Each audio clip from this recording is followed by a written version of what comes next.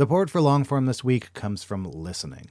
If you've ever had to rip through a huge pile of academic papers, you know how painful it can be to spend all that time staring at a piece of paper. Listening makes it really simple to convert anything you have to read into spoken words that you can enjoy on the go. Uses AI to generate realistic voices that sound like actual human beings. Plus, it comes with a powerful set of tools that allows you to do stuff like skip over non-essential text, but also take notes with one click. Your life just got a lot easier. Normally, you'd get a 2-week free trial, but listeners of Longform get a whole month free. Go to listening.com/longform or use code longform at checkout. In 2022, Team Milk came together by sponsoring female marathon runners for the marathon in New York City. Today, they're more than 20,000 strong. In 2024, Team Milk is making an even bigger commitment to female runners and launching the only women's marathon in the U.S. designed for and by women. The inaugural Every Woman's Marathon will take place in Savannah, Georgia on November 16th, 2024. You can learn more and register for the marathon at everywomansmarathon.com.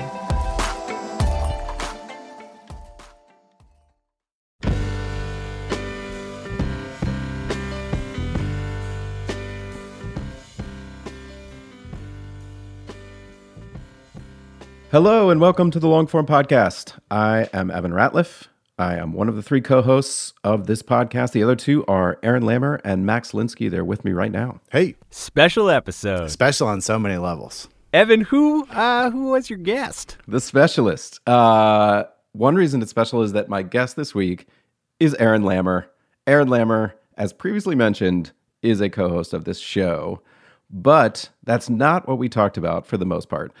A couple of years ago, Aaron got really interested in one particular crazy story. He decided to stop just interviewing journalists about their nonfiction stories and go and report one himself.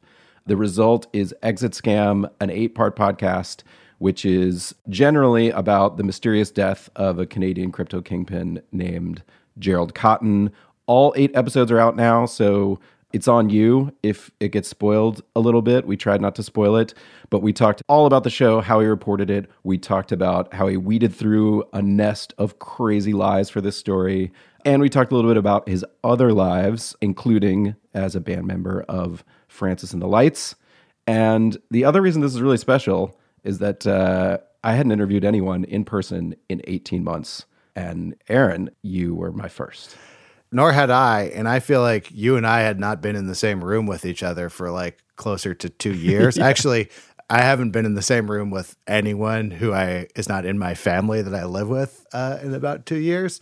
So it was really great to do these in person.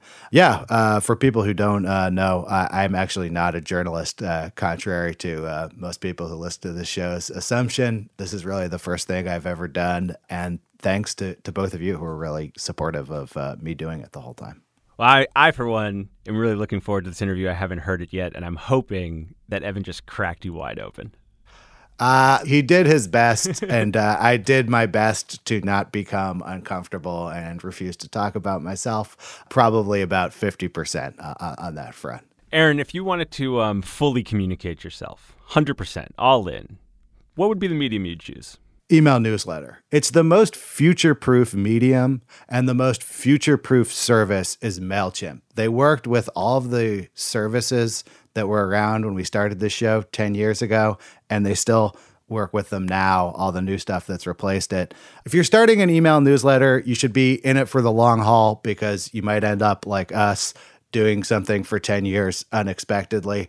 And MailChimp is the service for that. They make it easy, and they're going to be around. So thanks to MailChimp. And now here's one of my co-hosts, Evan Ratliff, with the other one, Aaron Lammer.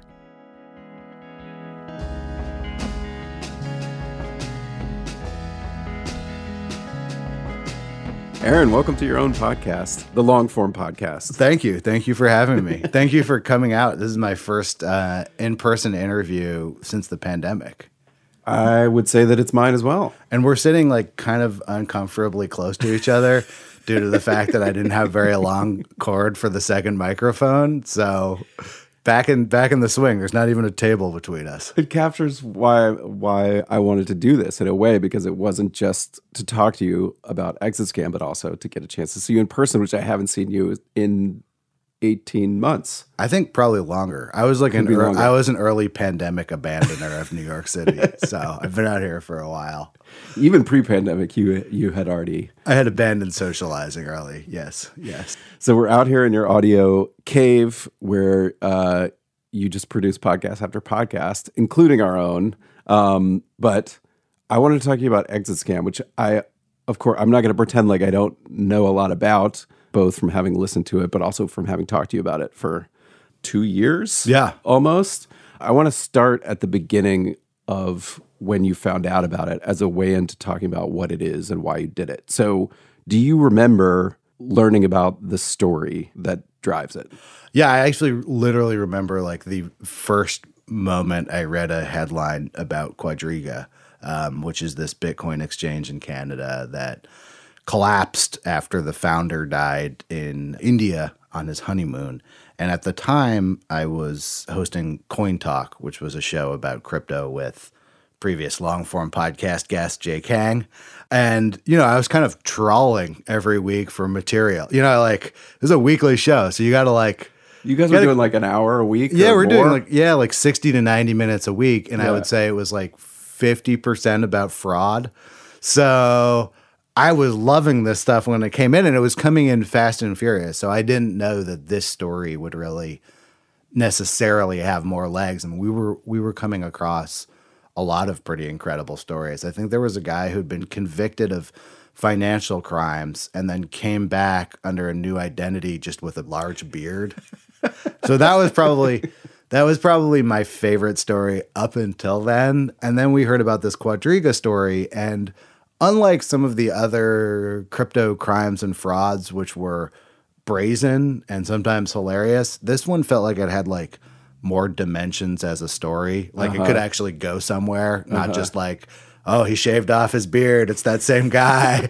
Don't let him sell fake Bloomberg terminal. That guy was selling like vaporware Bloomberg terminals for crypto, the guy with the fake beard. So I guess that story kind of had legs too. I don't know. Maybe I should return to that story. But, the Quadriga story had a lot of mysteries that were still active with it. There was a lot of stuff that just didn't make sense. And then within the first few months after it came out, even more stuff came out that I would say made it even more mysterious and kind of undermined actually some of the initial assumptions we had about the story. Early on, the story was that this guy had died in India. He was the only person who had the passwords to these cold storage cryptocurrency wallets that had $200 million that belonged to his customers in it. The customers who were buying cryptocurrency to trade it in Canada. Yeah, I mean, a lot of people just leave their crypto on the exchange after they buy it. So at any given moment, there's often quite a bit of money just sitting there on exchanges. And so basically the initial story with Quadriga was that money had been locked up with a password that only one person, the founder, had. And therefore, if no one could find his password, those people were going to lose a couple $100 million. Pretty quickly, the actual story turned out to be a lot more complicated than that. The first break being really, and I'm not spoiling too much, this is the first episode of Exit Scam, that when the company declared creditor protection, which is kind of like bankruptcy, forensic accountants went and looked into the wallets. There was actually no money in the wallets. And furthermore, the wallets had been cleaned out 6 months before this guy's honeymoon. So now there were like a lot of unanswered questions about what had been going on. So, all of that stuff felt like a good starting point, and it felt like an interesting story to do just because we didn't really know where it was going early on. It could have gone a lot of different directions, from the CEO, Gerald Cotton, getting caught on a beach sipping a Mai Tai, to someone coming out with definitive proof that he had not faked his death and was really dead. The money could have been found. It seemed like there was a lot of like places the story could go while we were working on a podcast about it. Yeah. And before you even were actually doing a podcast about it. So you're doing Coin Talk. Yep. You're just chatting about it with Jay Kang. But you were also, if I recall at the time, you were already deep into these Reddit threads about what's going on here, and even former customers of the exchange trying to figure out what's happening on their own. Before you've decided I'm going to go tell the story myself, why were you so invested in knowing what happened? I mean, this is basically just what I waste a lot of I already waste a lot of my time on threads about crypto. So that was not a change in behavior. The only real change in behavior was going from lots of different stories and following a lot of different crypto narratives to getting kind of obsessed with this one. And really, like, I don't actually totally remember when we started working on it as a podcast. For a while, I was just really curious about it and was following a lot of this stuff. Probably a contributing factor was I was so interested in the case that I kind of wanted to be able to contact some of these internet detectives who were uncovering a lot of stuff about the case, and the podcast almost felt like a pretext to get on the phone with them.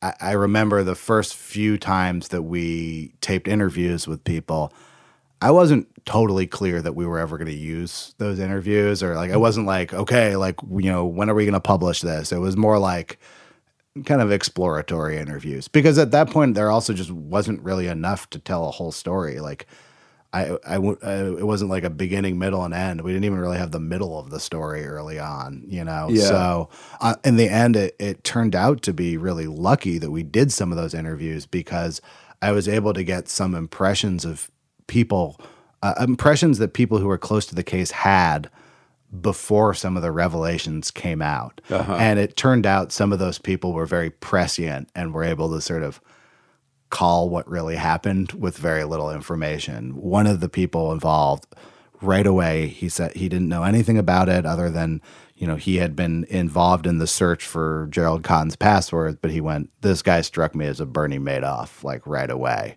Like right away, I was suspicious of a Ponzi type fraud.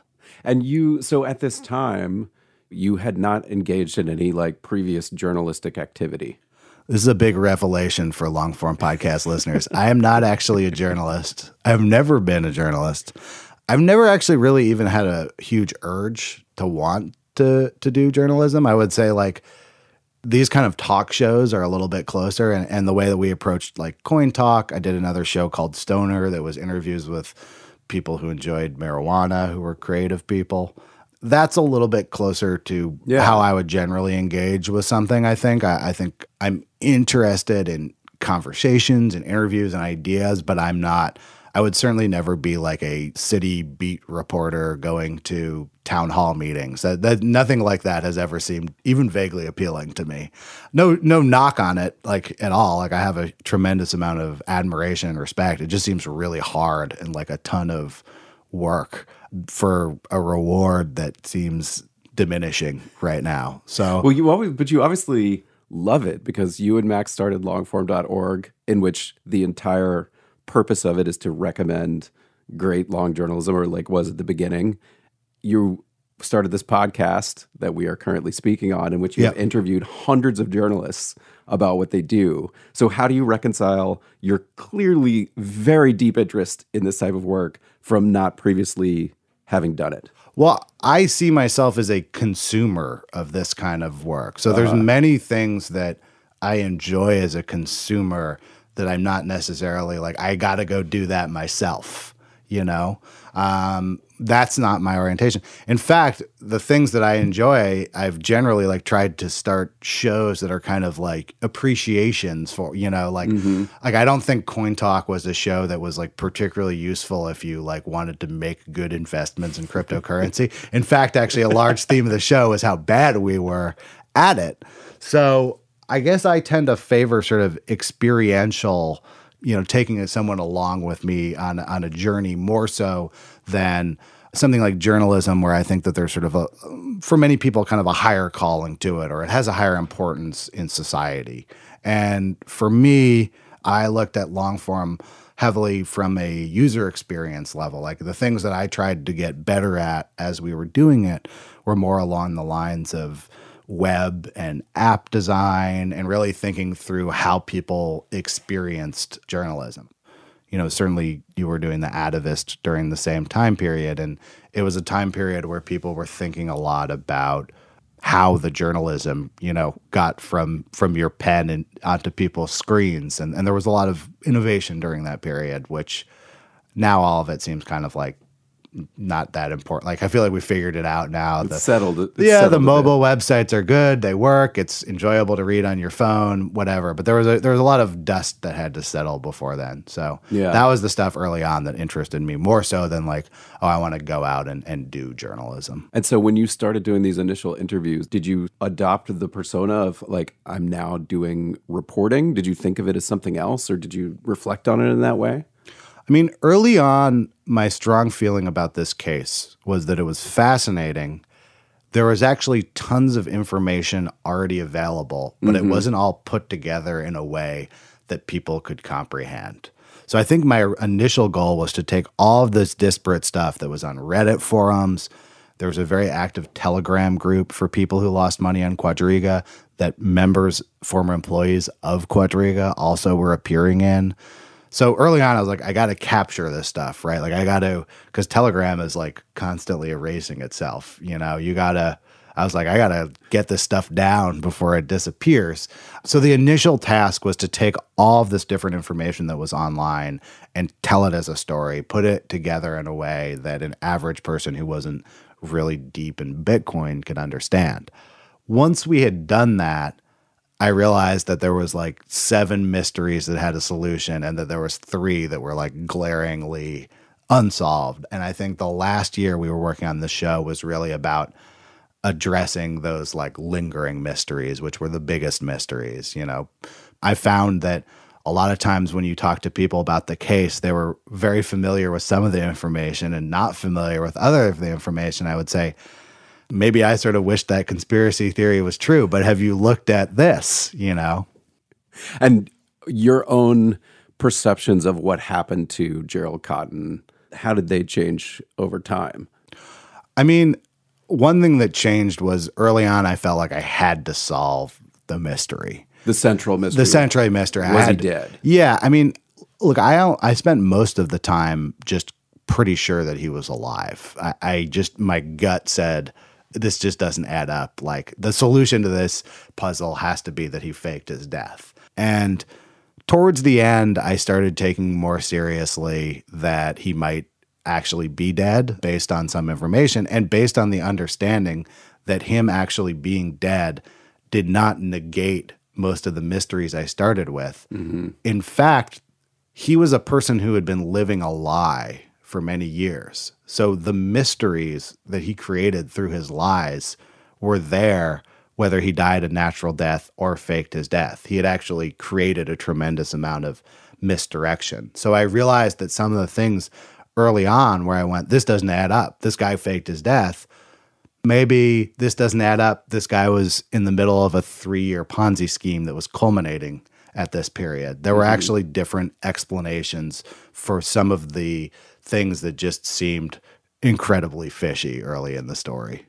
Gerald Cotten, the main figure here, had a whole history of committing previous scams and Ponzi schemes. And then you have that mixed with this sort of world of Reddit where people are detectives chasing it down, and you have the customers who have lost tons of money and are mad. They have conspiracy theories. How did you go about trying to pull out what was real amidst a situation in which it's basically like a constellation of anger and lies and conspiracy theories? I mean, we really tried to hunt down every fact in the case. Where does that come from? Can we see the source thing that it's derived from? And a lot of them pretty quickly fell apart, once you applied any real pressure to them. A lot of the early Reddit conspiracies were based on not lies, but like just kind of games of telephone. But a lot of things did endure and continue to be mysteries. And so the way we approached this case was trying to solve what happened to this guy and what happened to this missing fortune. And the missing fortune was actually fairly trackable because of the nature of the blockchain. We could actually see where a lot of this money had moved, and people had documented pretty extensively what became of the money that Gerald Cotton embezzled out of Puerto Rico. When we looked at what happened to him as a person, there's almost no information, right? We know that he went to India, and we know that a body came back from India and was buried in Halifax. That's about all we know. He hasn't been cited anywhere, and we also haven't definitively proven that he was buried in that coffin. We basically had to investigate two different scenarios. We tried to prove that he was dead and to prove that he was alive. Proving that he was dead involved talking to a lot of authorities in Canada and saying, if you get a Western tourist who's being flown back from India, do you fingerprint? Do you open the coffin? Who checks? What airport? What flight was this body on?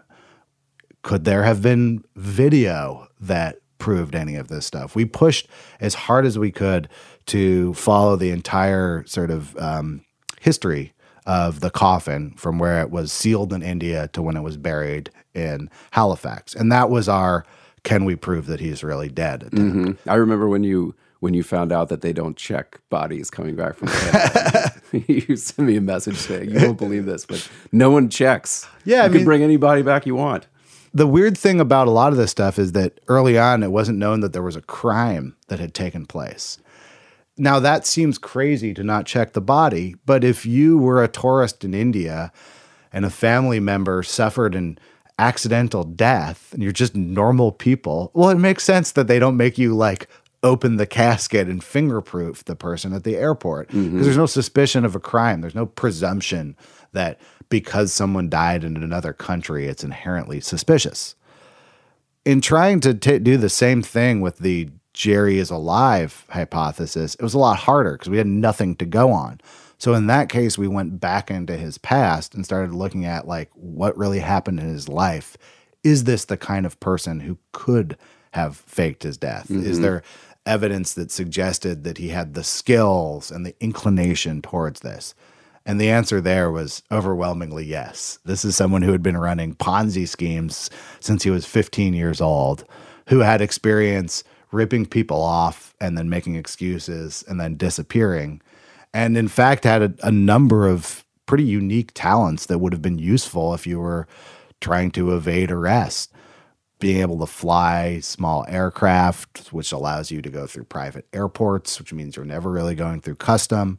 He had deep knowledge of Tor and various ways to hide where you are on the internet.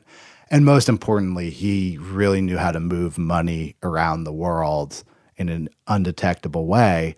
And that's the hardest part of faking your death and starting a new life. Yeah.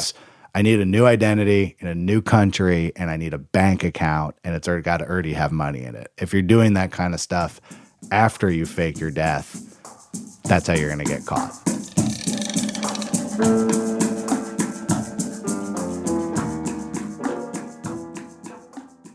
Support for Longform this week comes from listening. If you find yourself behind the eight ball, needing to read a bunch of academic papers or journals or any kind of dense reading material, you might make your life a lot easier by checking out listening. It takes anything, articles, books, PDFs, and turns the text into spoken word that you can absorb no matter what you're doing. The app has lifelike AI voices complete with emotion and intonation that creates a realistic and pleasant listening experience. So I had to go into the city for some meetings. I needed to review some PDFs, threw them in there, listened to them on the way. It was both pleasant, and I kind of forgot that I wasn't like listening to a professionally done audiobook or something. Like very quickly, the voices sounded totally natural and human to me. This listening app might just transform how you consume reading material, and you can give it a shot yourself risk-free. Now, normally you'd get a 2-week free trial, but listeners of Longform get a whole month free. Go to listening.com/longform or use the code longform at checkout. Listening. Your life just got a lot easier. Calling all female runners, it's time to lace up and join Team Milk. Since the 2022 New York City Marathon, Team Milk has sponsored female marathon runners nationwide, providing support and shining a spotlight on their unique stories, perseverance, and drive to go the distance. Why milk? Dairy milk is an excellent nutritional ad for both marathon training and recovery. Milk contains 13 essential nutrients, including high-quality protein, making it a crucial component of a training diet. Plus, it's one of the best beverages for hydration, even better than water. The same electrolytes that are added to many of your favorite sports drinks are found naturally in milk. And in 2024, Team Milk is taking the next step to empower female runners by launching the only women's marathon in the U.S. designed for and by women. Built to be accessible, empowering, and community building, the inaugural Every Woman's Marathon will take place in Savannah, Georgia on November 16, 2024. You can learn more and register for the marathon at everywomansmarathon.com.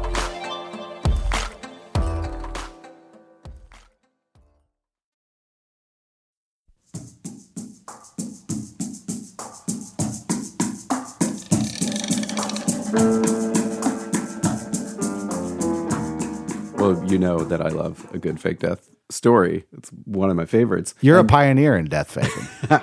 I've been interested in death Identity faking chain. for a decade and a half at least. Yeah.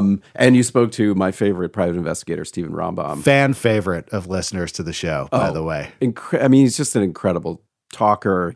But I'm interested in the tension of when I was just looking at the story from the outside, it feels like there's a pull of, well, this is a better story if he faked his death. Like, how did you resist the pull of let's just go in that direction and push that narrative, because that seems like the more attractive story. If this guy went to India and he just died of natural causes, it's not as good a story.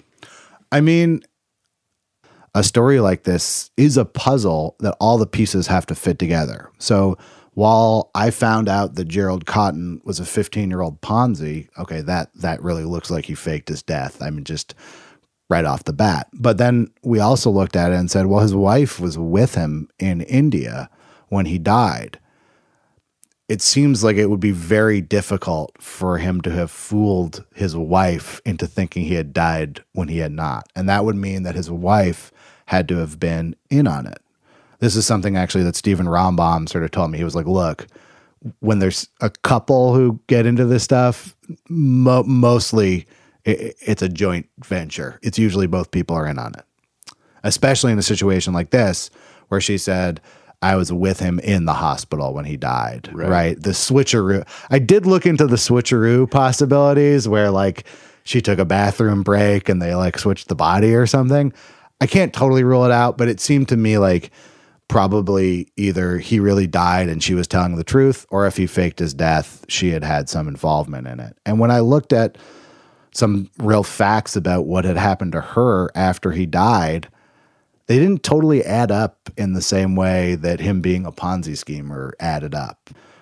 She had had all of her stuff seized. So her experiences made me question whether that plan even made sense or even what the plan was. If they had conspired to fake his death, you know, what was supposed to happen to her? She was basically being like left out to hang and dry, you know? So I guess I would say, you know, towards that being the better story, I kind of wanted to figure out a solution in my mind that encompassed all of the different data points. Mm-hmm. She's a real live living person. So we actually had more data points about her than we have about him. Double extra spoiler alert. She's writing a book right now, right? It's in the last episode. A tell-all book. Okay, so I had to think, well, that means that if she helped him fake his death, she's writing a book that is saying the opposite. You know, that's a high hubris occupation. Why would you do that? That doesn't really make sense. So I tried to show both sides of that. And honestly, like I still am up at night sometimes. I'm not confident that I know what really happened.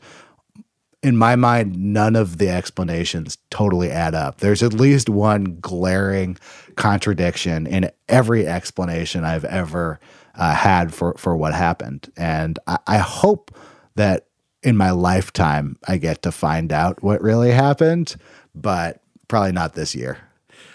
I have to say, if it turns out that he's actually faked his death, then the way you're going to find out is going to be so dramatic. It's going to blow your mind, I would assume. I mean, I have also thought about the fact that like this story is like pretty well known, but not that well known, that like if he is alive, he's probably following all of the media. He's probably listened to the show. So I tried to keep in my mind at all times that the person this show is about is probably also the audience for the show in one of the outcomes, and that maybe someone would have heard it and did know something more, because this case has never been really investigated as like a full, there have been criminal investigations, but the RCMP won't even confirm that they're actively investigating right now. So there is the possibility that there are people out there who do know more, who just haven't had a forum to say so or haven't wanted to say so. And we did hear from a few people after the show came out, but nothing on the order of solving the mystery. Nothing blew it open. It was more people who just experienced weird stuff. We found a guy who had withdrawn money from Quadriga and had just been mailed a brick of $20,000 cash, which just showed up in his mailbox. There's more stuff like that. I mean, that's good stuff. That ended up in the show, right? That ended up in the show, yeah. I had been looking. I knew that was a thing that Quadriga had done, but I hadn't actually found a guy who'd actually gotten a brick with that much money in it. So that was who came out of the woodwork after we launched. So there's one person who definitively knows what happened, which you describe in the show, which is his wife. Yes. And she wouldn't talk to you. But I was also interested in how you handled, of course it's interesting and relevant to speculate whether he could still be alive.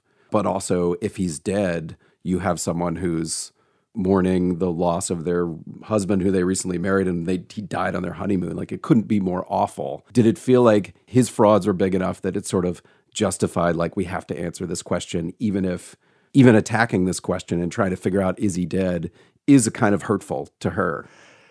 It was certainly something that I felt like we had to be sensitive to, that there were two scenarios, and one, a person that other people loved was dead. Unfortunately, that person is the second biggest fraud in Canadian history and stole hundreds of millions of dollars from people. And the way I looked at it is that he sort of brought this on his family when he did it. And I think he knew that. If he had faced the consequences, if he had hung around and faced the consequences for what he would have done, it would have also shattered and destroyed the lives of the people that loved him. Canada's not a huge country. A lot of people lost a lot of money. A lot of people were really hurt by this. So I wanted to think about them also, that they wanted answers for losing their life savings. It's not simply besmirching a dead person's name. It's trying to unravel a fraud that had a real impact in thousands of people's lives. Mm-hmm. So I didn't want to ever be flippant about it in that way. On the other hand, his crimes were brazen and creative and kind of it went beyond just ripping people off. He made fake user accounts with names like R2-D2 and C-3PO and used them to steal people's money. And then bet with it himself. Yes. So I think the show has a tone that can be fun, and that's discordant with a dead person. But a lot of that comes from telling the real story of a brazen criminal, who he wasn't just interested in the money, I don't think. I think he was kind of interested in fraud culture. And that's a dark world. It's a dark world to put your family into, honestly. I was so obsessed with Jerry Cotton that he feels like a person I know. When I talk about it, I tried to think of him sort of in his totality, which was kind of a complicated person, but ultimately someone who I believe was addicted to fraud and addicted to gambling. And when you really look at all these issues, I'm not the only person who's bringing heat on his wife, right? Yeah. I think my take is probably more even-keeled and generous than you would get from most of the people who lost money. Those people are kind of let's go dig up his big grave with some shovels right now. Let's find out where his wife is. And I didn't want, I don't think that vengeance should be a part of that equation for anyone. I think that the goal should be to get the facts out. The facts may exonerate his wife. And that was something I was conscious of, particularly in finishing the show, which is hey, I actually think if you listen to all 8 episodes here, your conclusion very realistically may be this person didn't know what her husband was up to. That doesn't mean that she shouldn't be mentioned. Was there a part of you that either identified or like even admired the cleverness with which he pulled off these frauds? Admire is like a difficult world, but I think I do have a begrudging respect for the main character of the story. And that's because I think a lot of people in crypto are full of shit, but don't fully realize it. They're talking to fill their own pockets, but they're doing it in a way that's legal and semi-respectable. They're shilling. They're shills. Jerry wasn't really like that. He was actually a thief. Like, it wasn't like a hustle. It was a like outright con. He was an old school thief. He was a Ponzi schemer. He stole people's money. So there's a straightforwardness to that I sort of can kind of begrudgingly respect. And I also just thought he was like a fascinating character. You know, he bridged all these worlds where he was involved in these pre-Bitcoin digital currencies that were used for Ponzi schemes and money laundering, and cartels were into them. And then Bitcoin comes along and he just happens to be in like the right place at the right time. And most people in crypto would say, oh, we got to root out these bad apples, right? These kind of Wild West yahoos who were here early and make this respectable for banking. But my perspective is kind of like, that is where crypto comes from. Crypto does come from like sketchy online underworlds. In some ways, Bitcoin is just an improvement on these centralized digital currencies like Liberty Reserve, which Jerry ran an exchange. And it also just makes sense that the early people who had the experience to run a Bitcoin exchange, other than someone like Gerald Cotton. So there just feels like there's like a sort of a poetic justice to those people like being a lingering force in crypto for good or for bad.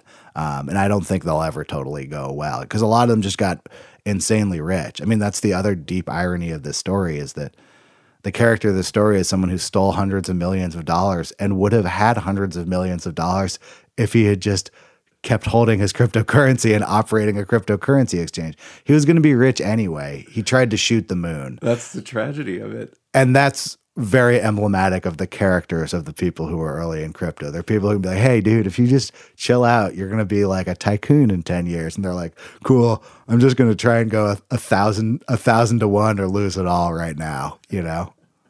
Well, your own kind of interest in cryptocurrency obviously was an asset in doing this story. Like, you could hear it through the episodes, like being able to explain it. I want to know where that comes from. Like, why did you get into not just like following cryptocurrency, but you also have like bought and traded it? And I know that you've bought like weird altcoins. Like, where did that derive from? Something wrong with my brain, probably. I mean, I do like weird internet frontiers. Like, I was really into the Napster era. Yeah. You know, I was like a prolific song downloader, and I was very interested in like peer-to-peer technology. I've been very interested in BitTorrent, and in many ways, crypto just felt like the next like logical thing along that evolution that my brain would get into. And I understand that lots of people don't like it. I don't think those people are wrong. It's weird. I consider myself someone who takes cryptocurrency seriously, which is to say, I think it could destroy the world. It's very powerful stuff. You mean the environmental consequences, or are you talking about the monetary consequences? I think more what it means for the state, really. You know, I think that issuing money is kind of like what makes nation states and national identity. And I think that we're playing with like powerful levers. And I don't just mean cryptocurrency. I also mean central bank digital currencies. You know, El Salvador is taking Bitcoin now. I could go in probably hours of my opinions on all this stuff, but all I mean to say is that I consider myself someone who's knowledgeable about crypto and takes it seriously. Most critics of crypto don't like crypto, have never used crypto, and don't take it very seriously. Think it's a joke, a fraud, and is on the verge of collapse at all times. Yeah. Well, some like journalists wouldn't even be allowed to by depending on what kind of traditional institution they work for. Well, and that's a huge tension in crypto journalism, is that, and I don't buy into it. A lot of people in crypto think, oh, everyone's just like salty because if they had just bought Bitcoin, they'd be rich. And I don't think journalists are negative about crypto because they didn't buy it or whatever. I think it represents a true opinion, but those people aren't very useful for learning much about crypto from. If you want to learn about crypto, you should like talk to people who are really into crypto. I guess I think it's important to put yourself in the like shoes of like true believers. You're not going to like learn much about religion from like completely ignoring religious people, I guess.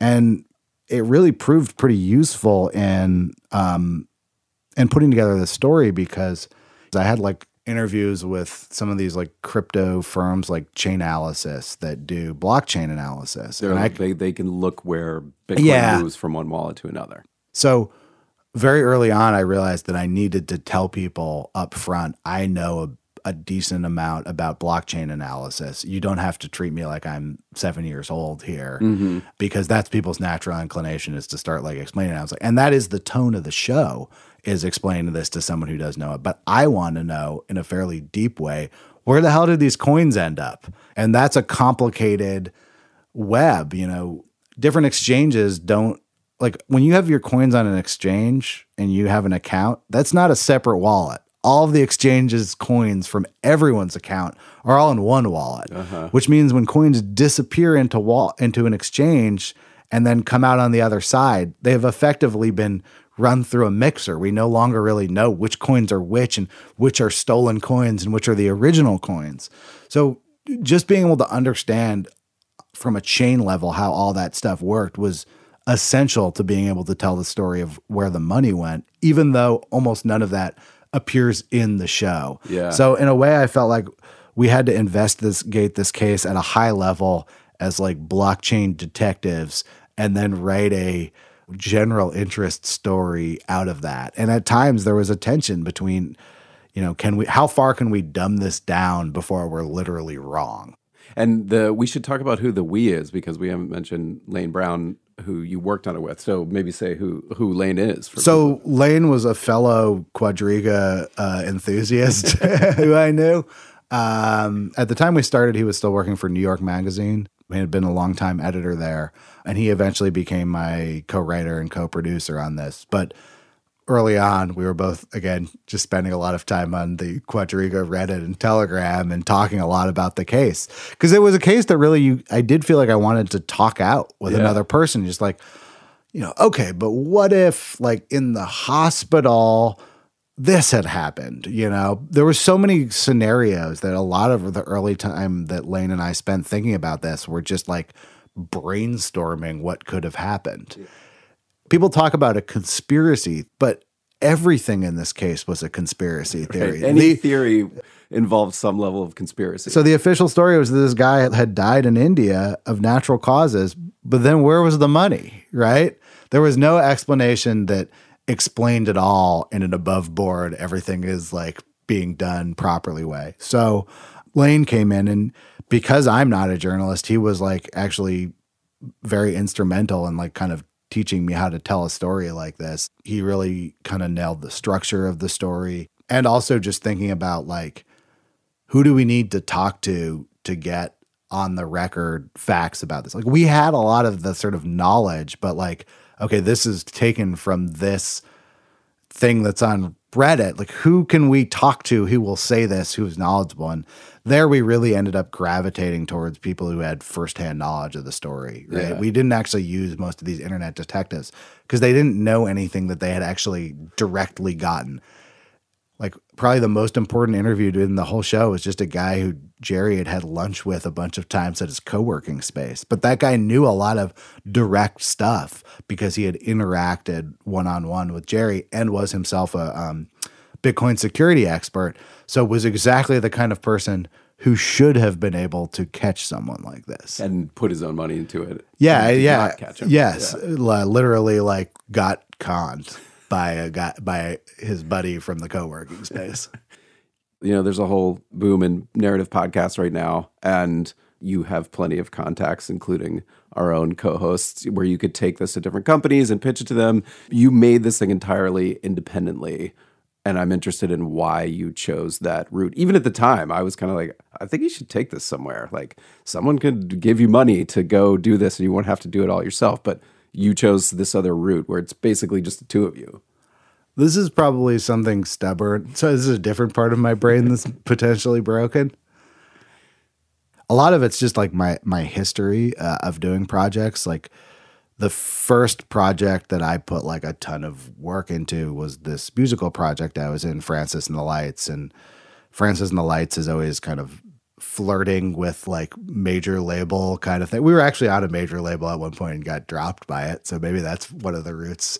I think it kind of pushed me towards wanting to do things independently where I had full control over them. You know, I haven't actually done something like this with like a podcast network. So it might have been fine. It might have been awesome. But at the time I was like, I don't know when this is going to come out. I don't know how many episodes it's going to be. I don't know what the story is going to be. I guess I just kind of it's a stubborn like desire to have too much control probably. And I also really like I said with crypto, I like to learn how to do things myself. So by not working with other people on this, like I did most of the editing for the show. I had to learn all the various tasks that went into putting a show like this out. And I already have a pretty decent understanding of audio production. So that was like something I could do myself.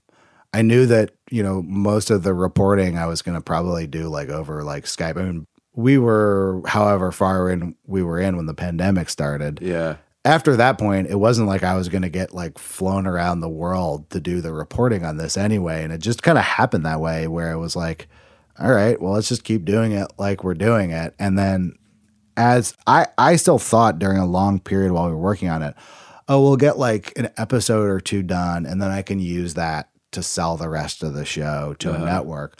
By the time it got close enough where I was just like, oh my God, I could just do it. I could just put this out now.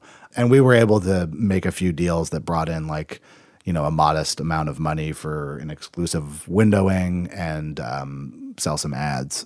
You passed over two things that I want to return to. One is just a sideways mention of like, I already had some experience doing audio editing and also the fact that you're in Francis and the Lights, because I feel like you more than any person that I know have the most kind of like multifaceted interests and secret skills that suddenly emerge. So I want to return to those things and try to figure out a little bit where they came from, because I'm personally interested in this. When you were younger, did you have this like Renaissance man desire to be a person who was like dabbled in all sorts of things?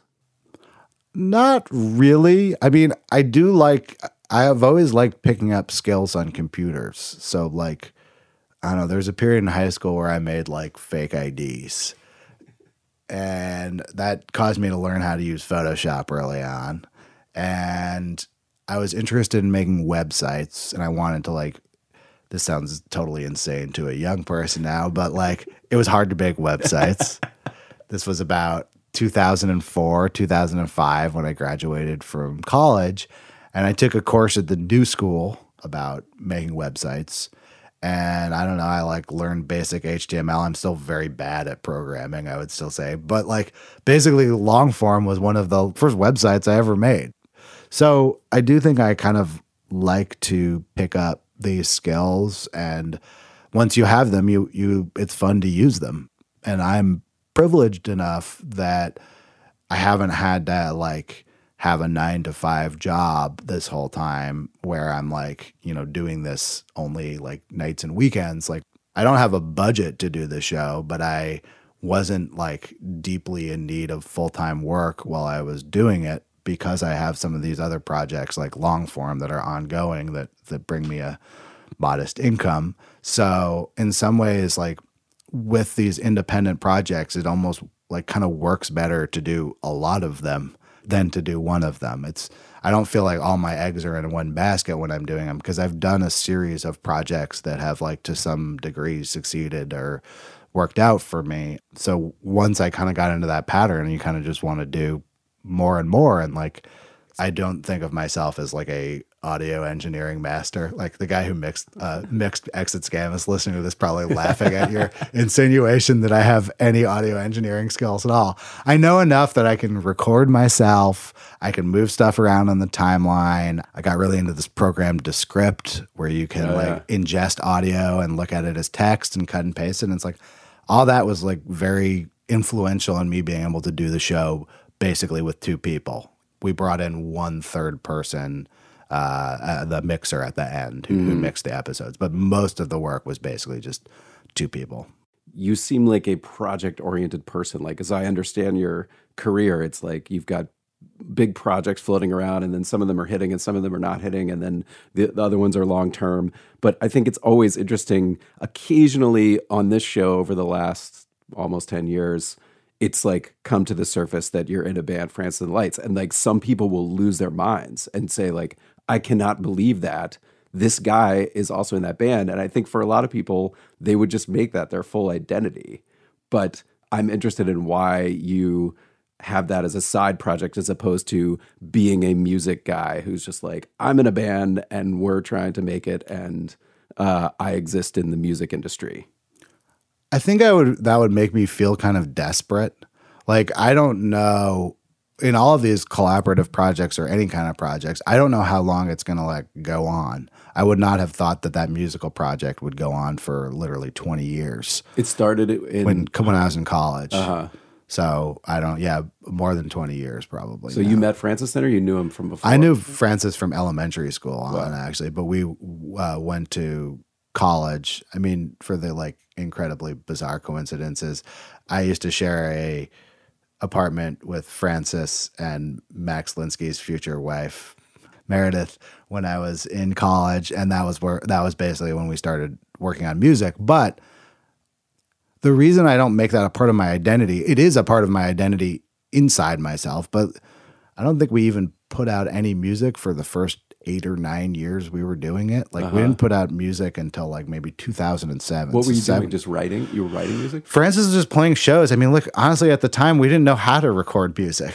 Particularly, we had like a mini disc 4-track maybe. No, that was even before that. But like, you know, made some like demos, you know, but like it was just a different time. Like this is before MySpace. What were we going to do with any music we had? You know, it was actually the internet coming onto the scene that kind of inspired us to kind of like make it more of like a thing that people who couldn't go to a show in New York City could experience. But for me, all of these things have like different eras. It wasn't always like a thing that, I mean, it's still not a thing that anyone recognizes, but it was really not a thing that anyone would recognize when I was in my 20s, when it would have been like fun maybe to write. You know, now I'm a dad living in Long Island, so like it's really just, I mean, who cares what my identity is? I basically don't talk to anyone. And I also don't want to I think it puts a kind of pressure on things when you form your identity out of them, because then it's something you can lose or that can get taken away from, or people aren't into it anymore. I mean, you know, the half-life of being older in music is very like short in general. So I guess I just try to remain kind of neutral on all of these things. And if you want to check them out, I hope that they're like of high quality and that like my specific identity isn't super important to them.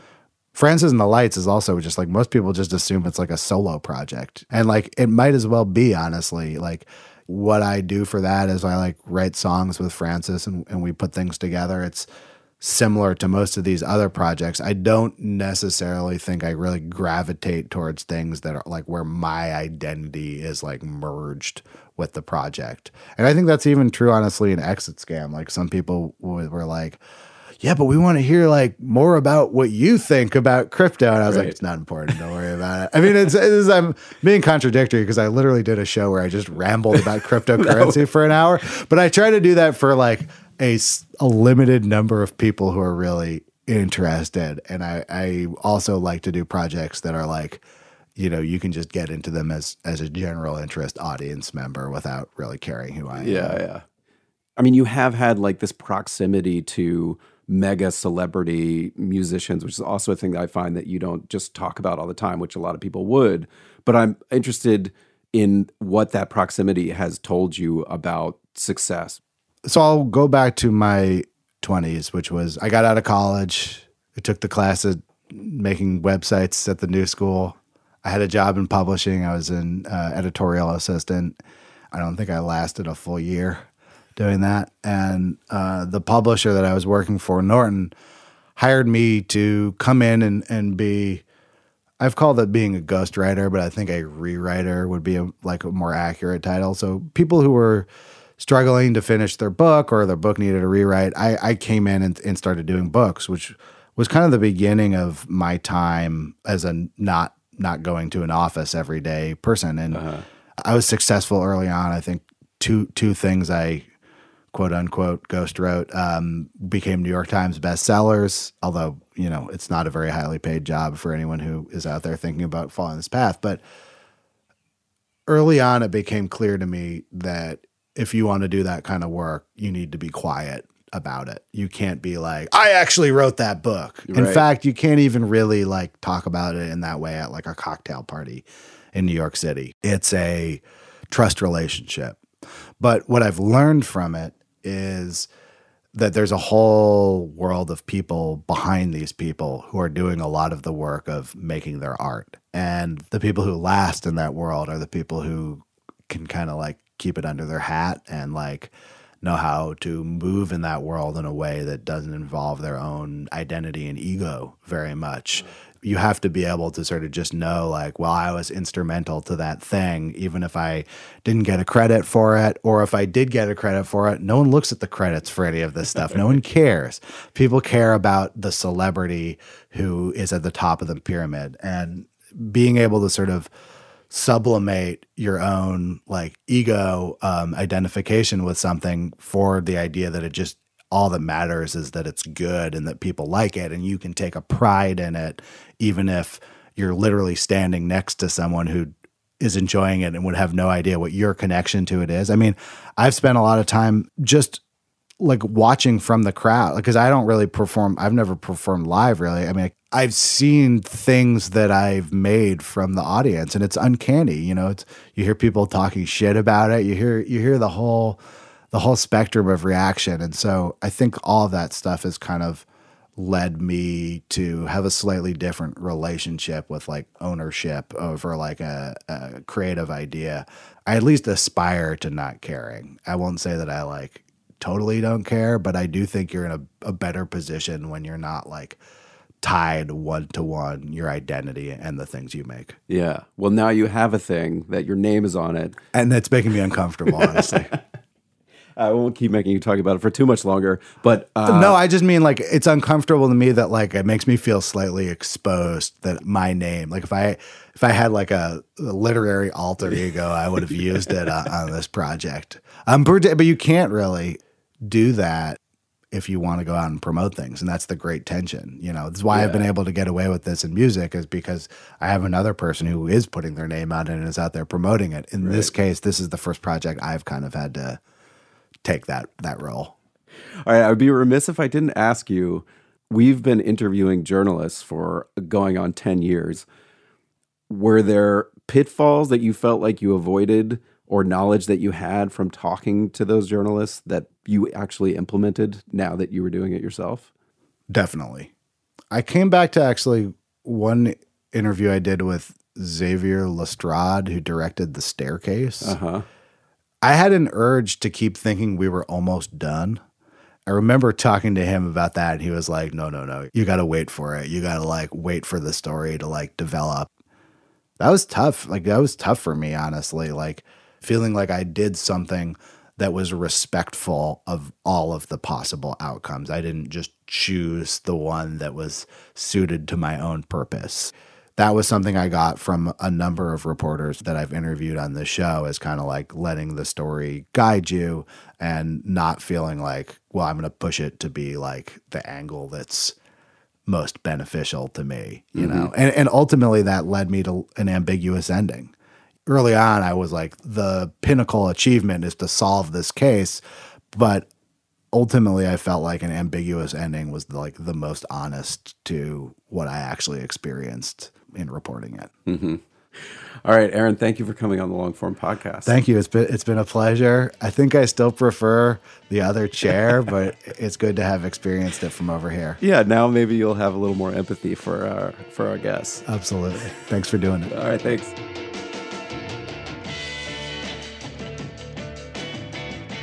That's it for this week's Longform podcast. I am your co-host, Evan Ratliff, and that was the multi-talented Aaron Lammer. His other show is called Exit Scam.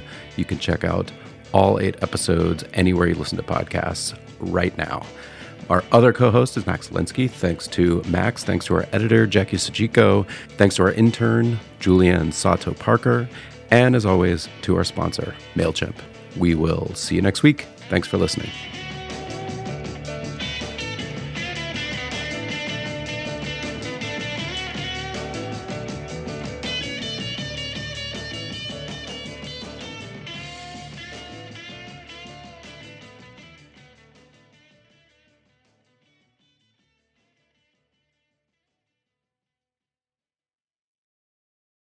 Support for Longform this week came from Listening. Listening makes it easy to convert written text to pleasant audio tracks that you can take in no matter what you're doing. It offers AI voices that manage to express emotion and correctly pronounce complicated technical terms, all while sounding like actual human beings, not robots. The Listening app might just transform how you consume reading material, and you can give it a shot for yourself risk-free. Normally, you'd get a 2-week free trial, but listeners of Longform get a whole month free. Go to listening.com/longform or use code LONGFORM at checkout. Listening. Your life just got a lot easier. Why do you run? Why does anyone? I always thought that runners loved running, and that's not the case. Most runners hate running, but they choose to do it.